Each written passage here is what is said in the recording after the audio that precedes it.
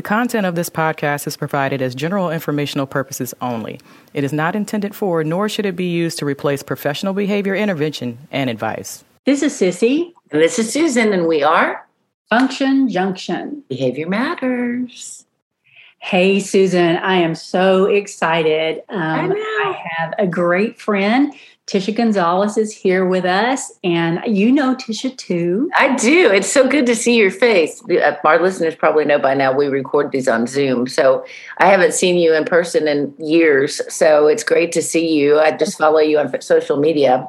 But Tisha, thank you so much for being with us. You've got some great things to share, and I want to hear all about it. Well, it's awesome. I'm so happy to be here. Yeah.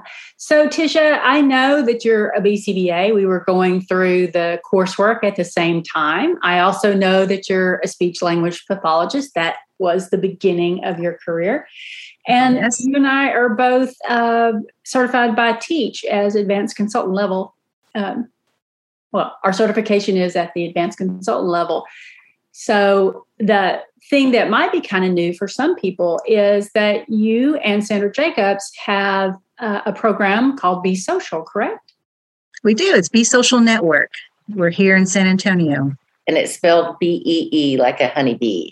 Exactly. We just really took a look at bees and bee behavior and what a community it is, and just love the whole way that worker bees, support each other and take care of the hive and all that good stuff. And so I just am such a huge fan of bees and everything they do for our world around us. So we thought it would be a great title for our name for our company. That's so cool. I never really thought about bees in that way and the culture of bees. But now that you say that, that really is the perfect title. They're amazing. Yeah. And you guys provide several things. One of them is social skills training, correct? Exactly. And we really feel that social skills training, social skills development is such a critical life skill. And, the clients that come to us really struggle with social interaction, social communication skills. And it's really can be painful for many of them. And many of the families and caregivers that register their children to be our clients really see that struggle and want to get the support and help that they need. Yeah. What age of students do you work with? We work with school age and young adults. So, good. So all ages and young adults in a variety of skills. You think about social skills, and it's just a huge big area of skills. It's endless. It really is endless. And Sissy and I have talked about that piece and how critical it is for adults to be able to be contributing members of society. I'm not going to repeat myself 100 times like I always do, but I'm curious, there's a lot of research about social skills and applied behavior analysis. And I'm just kind of curious if there's where you see that overlap and how do you view that overlap of social skills and ABA? Oh, there is a lot of overlap because, of course, you can build self-confidence and self-awareness and then really hit some targeted skills that you can shape up, and you can help that client develop those skills with practice. There's a number of strategies that are out there that are available. And really, we use a lot of task analysis. We use a lot of antecedent intervention and, of course, a lot of reinforcement. And it just blends appropriately. And you cannot help but use applied behavior analysis in working with social skills. Yeah. And, people don't think about this a lot. I don't think about the piece of positive reinforcement and social skills because being socially appropriate is hard for a lot of our learners, right? Mm-hmm, and so we've got to give them a why bother. And, for us, the three of us, our positive reinforcer is just being together and chatting and just getting that social, feed on or whatever it is. But that's not what I want to say. To get that social reinforcement just from being social. But you have to add on that positive reinforcement, just like you'd have to positively reinforce me to do algebra, right? And kids on the spectrum tell us that they need social skills taught to them like we taught them algebra and, math and spelling. Exactly. And so I love that piece and making it worth their while to be socially appropriate. And, it's not so much that they're getting reinforced with the actual interaction, but they're getting reinforced with feeling successful in engaging in initiating conversation, maintaining conversation, ending conversation, holding a topic, staying, figuring out what the other person likes, making comments and having appropriate reactions is a lot of the things that they're proud of doing. Yeah. It's kind of heartbreaking at times because we have many clients that have expressed that they are just they struggle so much with initiating interaction and that whole anxiety. Feelings of anxiety start developing and becoming right at their forefront that it's a roadblock for them. And so when they make that first attempt, just having that release and seeing that they can make that first attempt is quite reinforcing for them. Yeah. That's so you cool. were talking about, when you were talking about it, you pretty much overlaid communication and social skills, talking about initiating and maintaining and being a speech pathologist. Do you see, I have said it before, but maybe not on the podcast, it is really hard to separate out social skills versus communication, don't you think? Oh, gosh. Yes. They go right along the same line. It's parallel work, and they cross over each other multiple times in multiple ways. And, for many of our kids, just finding the words, like we were working with this one young girl and we talked about how making comments really helps the listener, the person that you're talking to, understand that you're engaged and that you're understanding what they're saying. So saying simple comments like, oh, okay, or yes, or oh, wow, those things are really valuable versus someone who just stands there, maybe doesn't even look their way. The other thing is about building the prosody and the fluency of their communication skills is something that we work with as well. This one client we had, I remember, she gets real hung up on answering a question when someone poses a question. It could be something as simple as, do you have any pets? And right away, her anxiety starts to build and she doesn't know what to say. And she knows the answer, but it's just the whole initiation part of it. And so giving her those little bridge kind of comments have really helped her. Things like, oh, that's a good question. Tell me about yours. Do you have some? So kind of like taking the pressure off of her so she can have a little more time to kind of get her statement and her response in order. And she's done quite well. A lot of our clients do quite well, just understanding that you can say something else to kind of keep your answer, let you have time to formulate your answer, gives them that little extra time and helps them out. That's such a good strategy. You said a word that I don't know our listeners will know what the meaning of. You said prosody. Can you talk about that a little bit?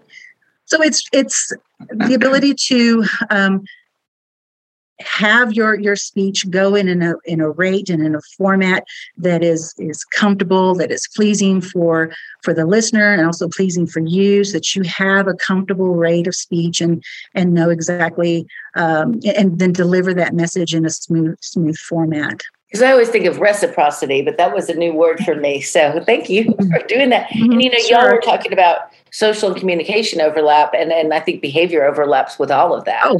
Absolutely. Mm-hmm. And I think, it's important for our listeners and for anybody working with kids on the spectrum to realize that when you see a behavior, it's not because they want to be bad. It's because the social and communication pieces that are breaking down, just like that young lady.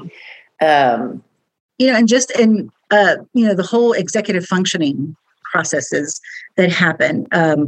We just recently had another client. I mean, there's so many great examples of how people struggle with this. But this one client was so excited to have a swim date with another client that he's in a group with here with us. And they were both very excited about it. Well, when the swim date came, that whole executive functioning kind of played a huge role in him being able to manage his behavior and his impulses. And it turned out to be, a challenging time for him. And the parents really worried about, gosh, he knows this other little boy. Why did he struggle so much?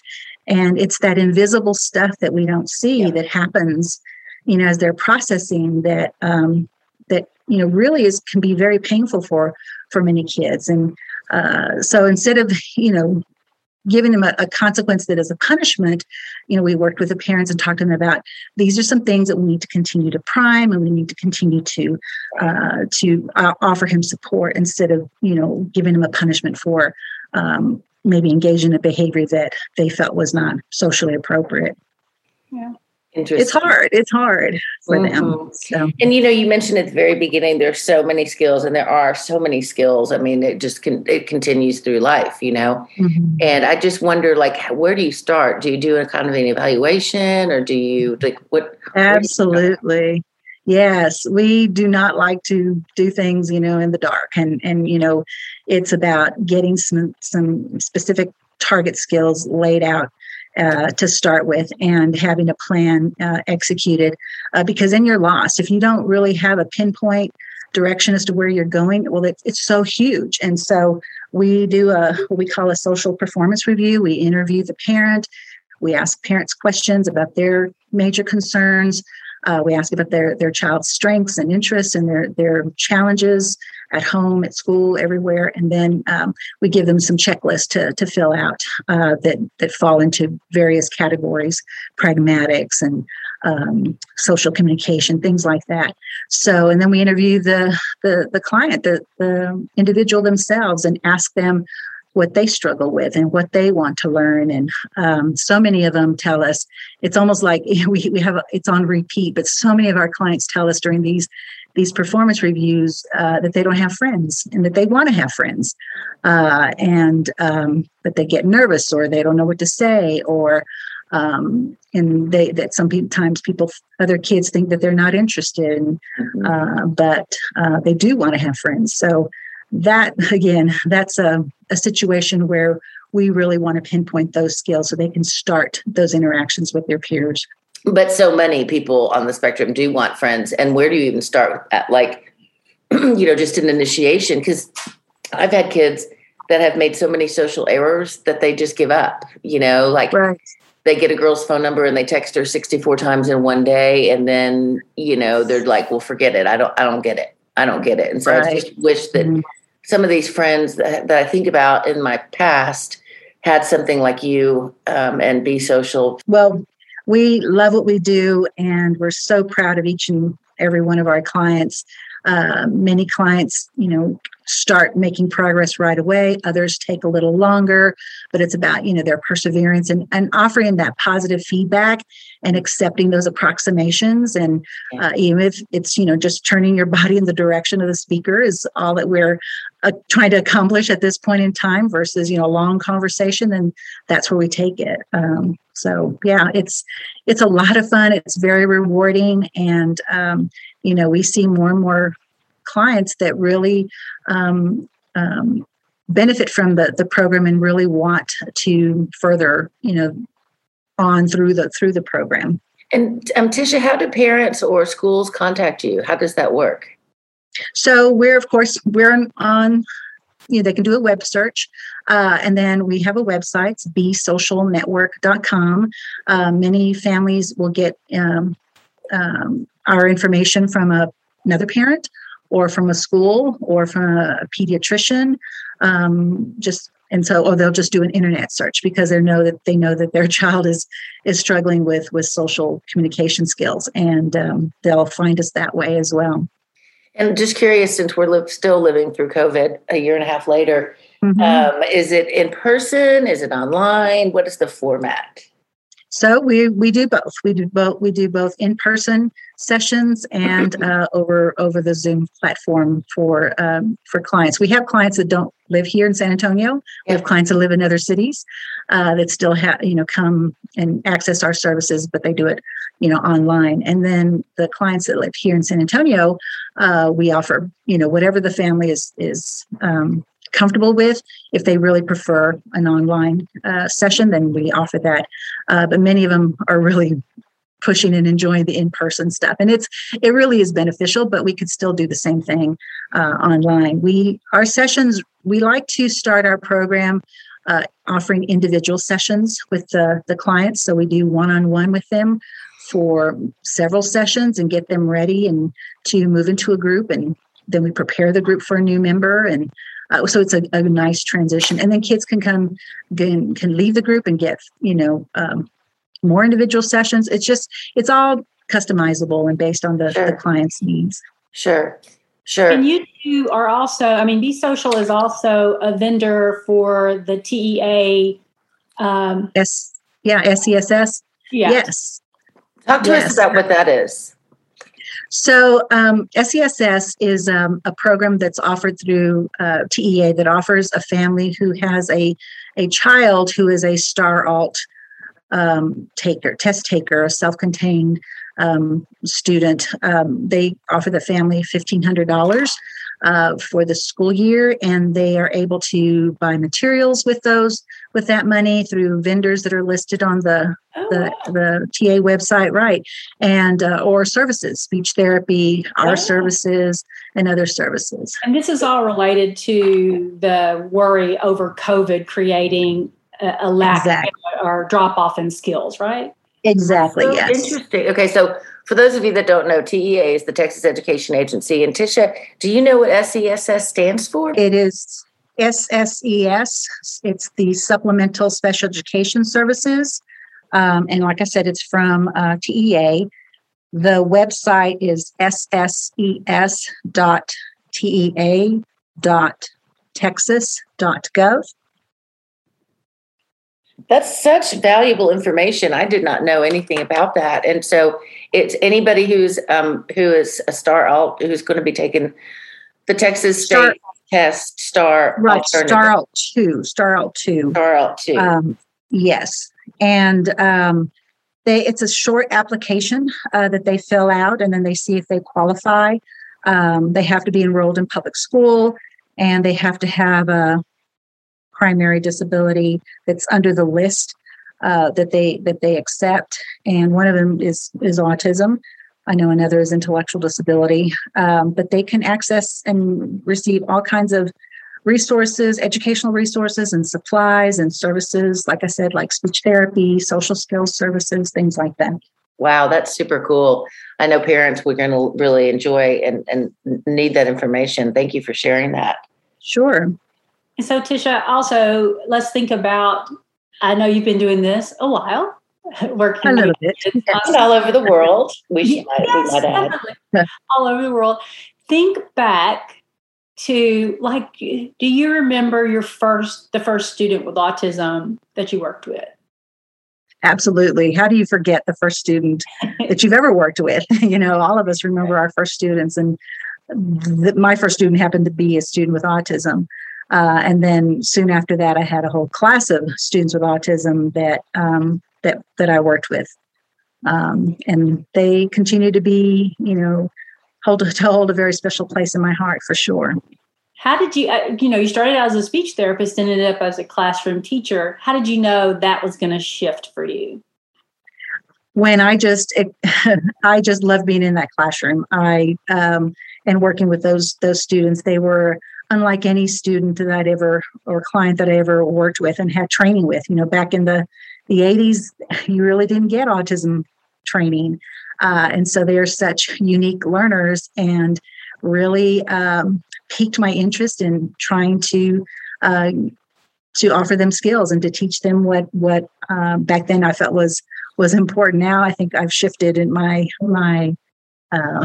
what I think is important in teaching kids with autism from back in the 80s. Yeah. We know so much more now, and we know what to target. So those kids, they're in their 40s, I know. 40s, 50s.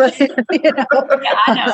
So Tisha, just listening to you and Sissy talk, I guess I knew it, but I never really realized that your paths have been very parallel, both being speech pathologists, or speech therapists, both being teachers, both being the teach So having that TEACH certification that you mentioned, and both being BCBAs. And I think you're probably the only two in Texas who have the BCBA 3, Sandra being the third, having the TEACH certification and being a BCBA. So that's pretty cool. Yeah, we love both methodologies and philosophies, and can't separate them out, and use them on a day-to-day basis. And really, after more formalized training, have continued to realize that we've been doing those strategies all along, earlier in our careers as well. But now having the certifications for both of them, you say, oh, okay, that's what I've been doing. Yeah. And I think it's so interesting. Sissy and I've talked about this before, about how back in the day it was like the TEACH warriors and the ABA soldiers and all that. And, we've kind of gotten away from that, and they really do meld together beautifully. I find it interesting, though, when because I teach some graduate courses in applied behavior analysis, and I find it interesting. The last class I taught was organizational behavior management, and they were just wowed by things like visuals, and visual cues, and structuring up the area and clean. It was like even though those are antecedent strategies, I just was really kind of shocked and amazed at how new that was to so many of the students, because I think they're just so used to using positive reinforcers, of course, but looking to it, that structure piece was new to a lot of them. So I thought that was really interesting. But I wanted to ask you something else about, your clients. So do you group them like according to age, or according to, like, how does that work? How do you and Sandra manage the groupings? So we do group according to age. We also, of course, take into account areas that we're trying to target. So more, some clients we're really working on some more foundational skills, where others we're working on maybe higher level skills, or skills that are a little, more broad. Well, that seems like a pretty good place to stop. I think she shared a lot of really good information with us about social skills. I was, particularly interested in the special education supplemental services that families can access. Yeah, absolutely. Yeah. Do you have a question for us? I do. Let me read it to you. Tisha talked about the hidden curriculum and how it can be difficult for some learners to understand these hidden rules of social skills. One way to teach this broad concept is with A, positive reinforcement, B, antecedent strategies, C, social narratives, D, none of the above, or E, all of the above. Well, let's start at the top. Positive reinforcement, you would sure use positive reinforcement when you're teaching something, right? If you want to increase a behavior, you are probably going to use positive reinforcement. So that one is definitely in there. And so that definitely bumps out none of the above, right? It does, absolutely. Antecedent strategies. She talked about antecedent strategies and using visuals and priming them for activities. Right. So definitely B. And C is social narratives. We definitely use social narratives when we are teaching social skills. It's a great way. And the Q might have been social narratives, right? Yeah, I think, in the interview, we did talk about how in the old days, we were always kind of using consequence-driven strategies and really not looking as much at the antecedent strategies. And then the whole piece with positive reinforcement is, remember, socially interacting for kids on the spectrum isn't in and of itself positively reinforcing, right? So we have to create them. So I think it would be all of the above. All of the above. Absolutely. That's true. We sure thank you guys for listening, and we hope you come back next week to hear the rest of what Tisha has to share with us. She has some more fun things that you are sure to enjoy. Yes, we do. And as always, please like, subscribe, share, or comment on our social media, or rate and review us on the podcast app that you're using. Thanks, everybody. Have a great day. Bye.